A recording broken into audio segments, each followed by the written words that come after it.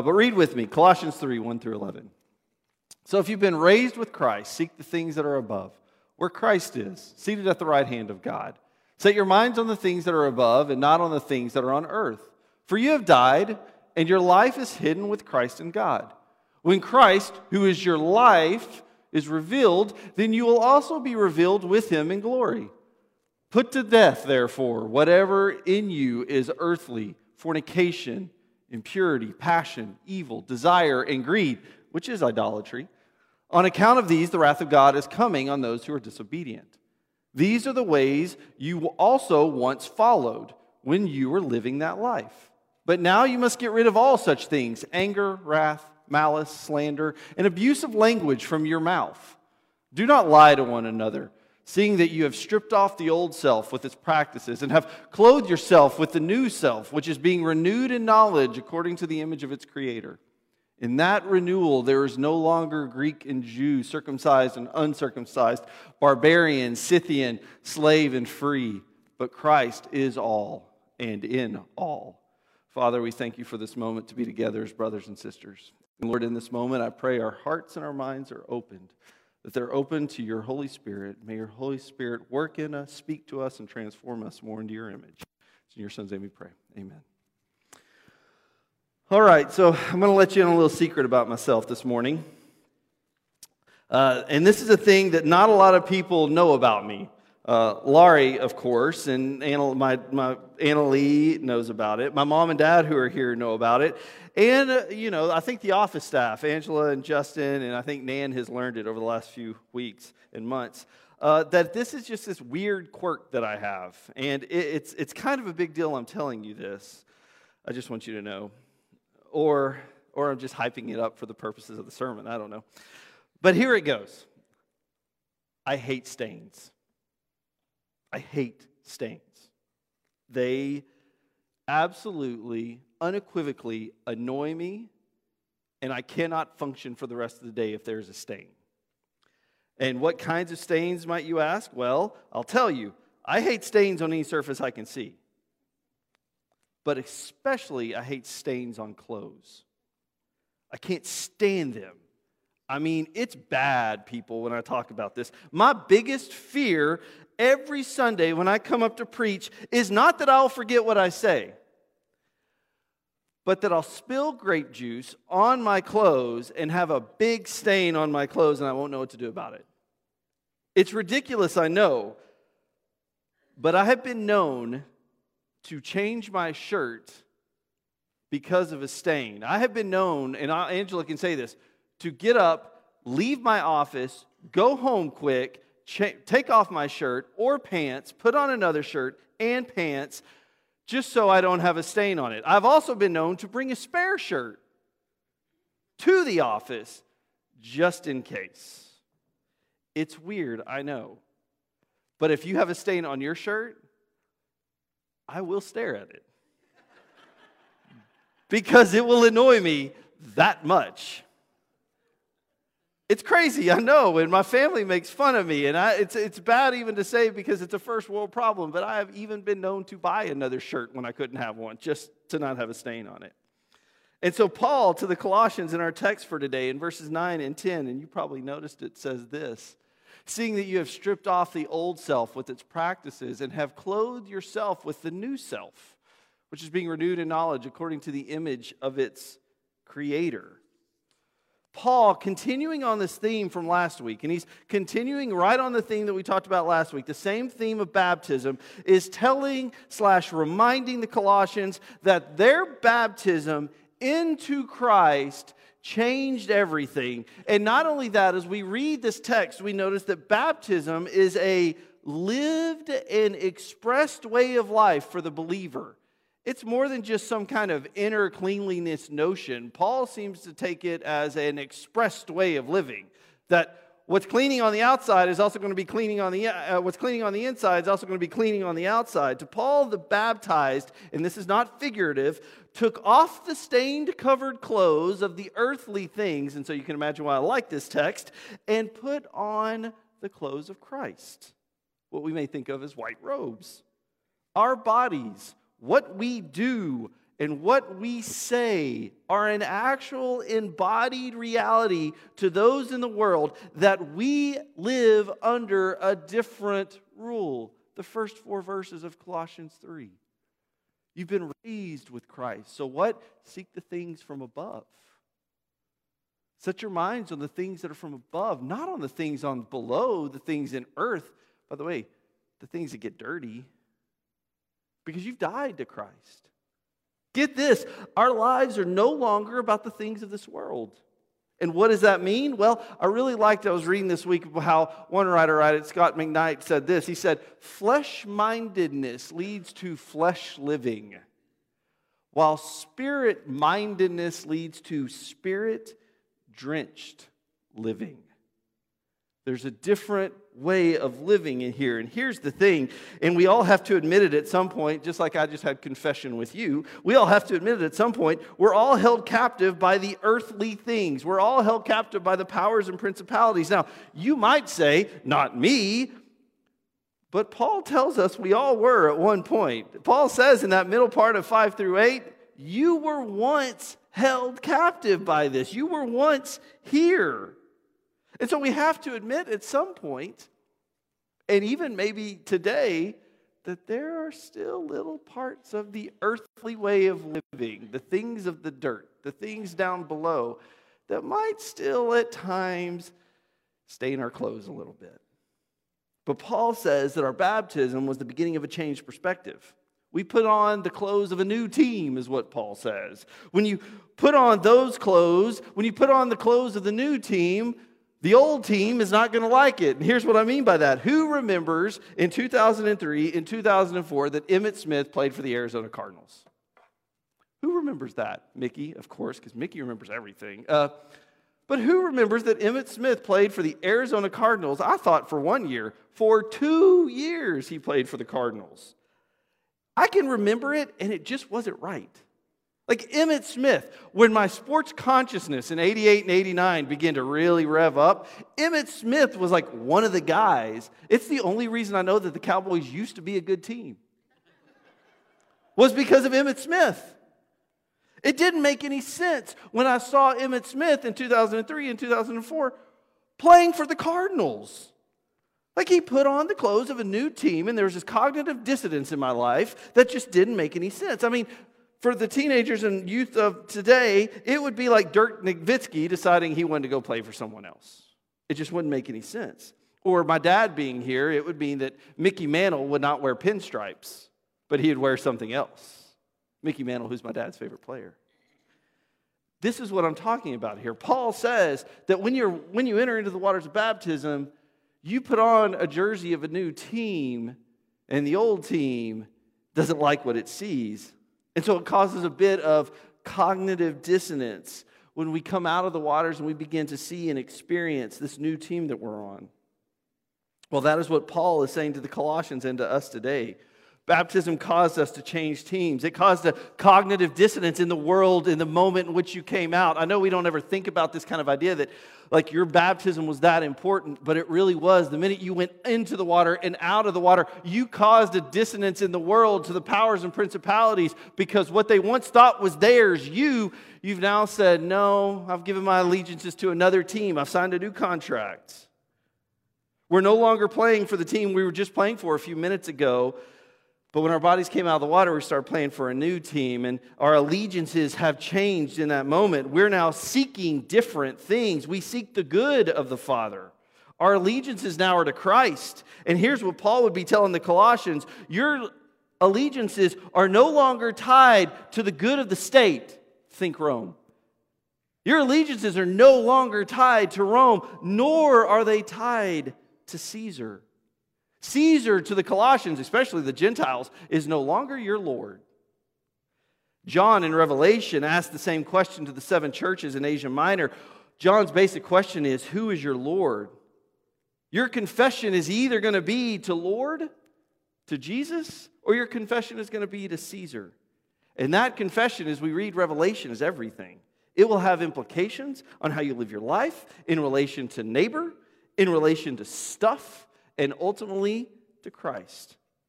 Baptism becomes, we see this in verse 5 of chapter 3, baptism then becomes, as Paul has continued on this sense, baptism is become our moral break with earthly things. As verse 5 says this, it says, put to death all of these things. We have died to the old ways of the world. We've died to the old ways of state and Caesar. Those old ways, as we might think about with the Colossians using the term Rome and Caesar, are not much different than they are today. We might look around and they sound different, but their playbook is the same. The old ways are the new ways. And when we read this list from verses 5 through 8 that Paul says, put to death, we can't notice that what they do is they create disunity. Did you know? I mean, all of these things create disunity. Disunity within the marital bonds, disunity within the neighborly bonds, disunity within the community bonds. They create disunity, they create hate, and they create exclusion. When we read these lists of sins, I believe we shouldn't miss what's going on here. The list focuses on a self-centered way in which you become the most important. Everything Paul has been continually speaking against over the last 3 chapters of this to get us to move towards, to get the Colossians to move towards what it means to have a Christ-centered way of life. Paul says there was an old way in which you were a self-centered way of life, in which all of these fornication, impurity, passion, evil, desire, greed, which I like how Paul says, oh, by the way, that's idolatry, just in case you're wondering. All of these things become this idolatry of what? Of self. But he goes on to say, but here's what you also got to get rid of. If some of us may be thinking, well, I've never done that, or that, so I'm good, Paul. Well, who in here's been angry in the last week? Yeah. Who in here showed a little wrath towards somebody? Okay. Who in here is maybe malice, slandered someone just a little, not bad, just a little bit. And who in here may have used a little abusive language? Well, now you're just meddling, Paul. Now you're just making it hard. But here's the thing, when we really think about it, this list focuses on this self-centered way, the way in which can cause disunity, hate, and exclusion. My desire, my status, my power are what is most important. The way of harmony and peace is superseded by the way of broken relationships, violence, and unity. And here's the thing, we talk about stains and covered clothes, and Paul speaks about this. We become stained when we begin to delve into the earthly ways of living. Have you ever noticed that? Have you ever noticed that about this earthly way of living? They're not clean. You're always going to have to get a little bit dirty. You may have to be a little bit dishonest. You know what I'm talking about, the white lie. I don't know why we call it a white lie, but it's like we cleaned it up a little bit, right? It's a lie, but let's clean it up and call it a white lie. No, when we delve into the earthly things, you got to get dirty. Someone's going to get hurt. Someone's going to lose. But when our minds are set on the earthly things, then what we seem to get is discord and disunity. We see that as Paul writes to the Corinthians. As he's looking at them and saying, guys, you become divided because it's all about you and who you want to follow and who's the most important. And he says it in the first chapter. And what's he saying? All that's being sown is discord and disunity. When Caesar is Lord of our lives, what we produce in our lives is what the state says is most important. What happens, and we notice this, is our practices mimic what the society around us tells us it should. And we try to maybe clean them up a little bit by putting the word white lie or, oh, it's not that bad. Or we do degrees of things, like this one's not as bad as this one. And yet Paul says in the very first part of verse 5, he uses this very bold statement, put to death all. This is where it starts getting hard. This is where Christ starts meddling in our lives. This is the part where we're not sure if we're really ready to put on those new clothes, because in baptism, we become a new self, a new creation, as he speaks about in 9 and 10. And baptism means that all things are new in our lives. All things are new in our lives, from how we view relationships, to how we view business practices, to how we view our neighbors, to how we view our relatives. All of these things change, not just some, but all have been transformed into new things. Baptism is then our stain remover. It is the giving of our new clothes. It is this image I always have of what they used to do back in the early part of the church is people would come out of the water and they would have a new garment ready for them, a brand new garment to put on. The imagery of you're actually putting on new clothes, that you have been transformed and become a new person. I'm not sure if we think about it that way anymore. It'd be kind of cool to do that. It is this constant, ongoing cognitive dissonance in our own life. We can't stand to see our lives with stains, and baptism is a new set of clothes, speaking a new way of life into the world, and all we come in contact with. When people see us, they notice. When people see us, they ask questions. When people see us, they wonder. And that's a big ask because it's so much easier to continue to live in the world on the outside, but think that we're different on the inside. Better yet, it's easier to rationalize our way of being in the world with a certain way of thinking because it's just easier. Well, Russell, you don't understand what I'm having to deal with. You don't understand what they're doing here. Well, in my line of work, I have to do this, this, and this. But you know, have you ever noticed that we're really good at rationalizing certain things? But on the inside, I'm okay. But on the outside, I may have to do a few things. That ain't it. It's just not it. There's no rationalizations in Christ. I hope we've noticed that. Even in Michael's class today, we noticed that when Jesus in the Sermon on the Mount says, hey, folks, I hate to break it to you, but you can't serve both God and mammon. It's not as if Jesus said, well, but if you're this, then you can. Jesus makes it a little bit difficult. He makes it hard. He says, one or the other, but you can't have two. There's only a radical way of living. We might want to rationalize the stains of the world on our new garments because it's just easier. Because living the way of Christ is hard. I mean, it's hard. I mean, loving your neighbor is hard. Loving your enemy is hard. Turning the other cheek is hard. Not living by the sword is hard. Regarding others as better than yourselves, that's hard. But those are the clothes that we changed into at our baptism. It really is. And if you think otherwise, well then, be here in January. We'll start a whole new series on Mark, and we'll just look straight at the life of Christ, and we'll see just how difficult it is.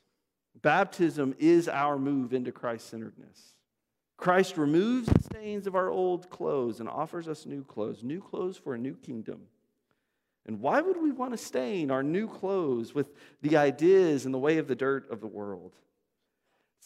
Again, what Scott McKnight says, but I like this. In Christ, the old is just passé.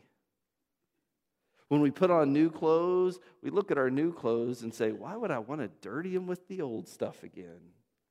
Hierarchies, domination, disunity are all obliterated in Christ. Our baptism is that confession to the world that those earthly things have been washed off of us. And my only wonder is this. I wonder what clothes people are seeing us wearing today. Do they notice the new clothes of a new kingdom? Do they see the new robes, or do they see still the old ones? Do they notice that we look different and sound different? And for some of us who've been around doing it for a while, I wonder if the stains even bother us anymore. We just look at them and go, oh well. Not realizing that maybe that stain on that new garment caused someone to be hurt. The way of Jesus is hard. The clothes Christ offers us are not easy to wear. They can get uncomfortable sometimes. And maybe they are supposed to, because that's the type of living these new clothes call us to. It will push us beyond ourselves. It reminds us of a new status, of a new place. A few weeks ago, I was reading a story on the Dallas Morning News. And it talked about a Grand Prairie family. This Grand Prairie family opened their home to an Afghan family of 5. Here's the thing. This household already has 2 small children running around the house. And all of a sudden, when they started noticing what was going on in Afghanistan and refugees coming, they looked around and said, hey, you know what? We have a spare room. We can do something about it.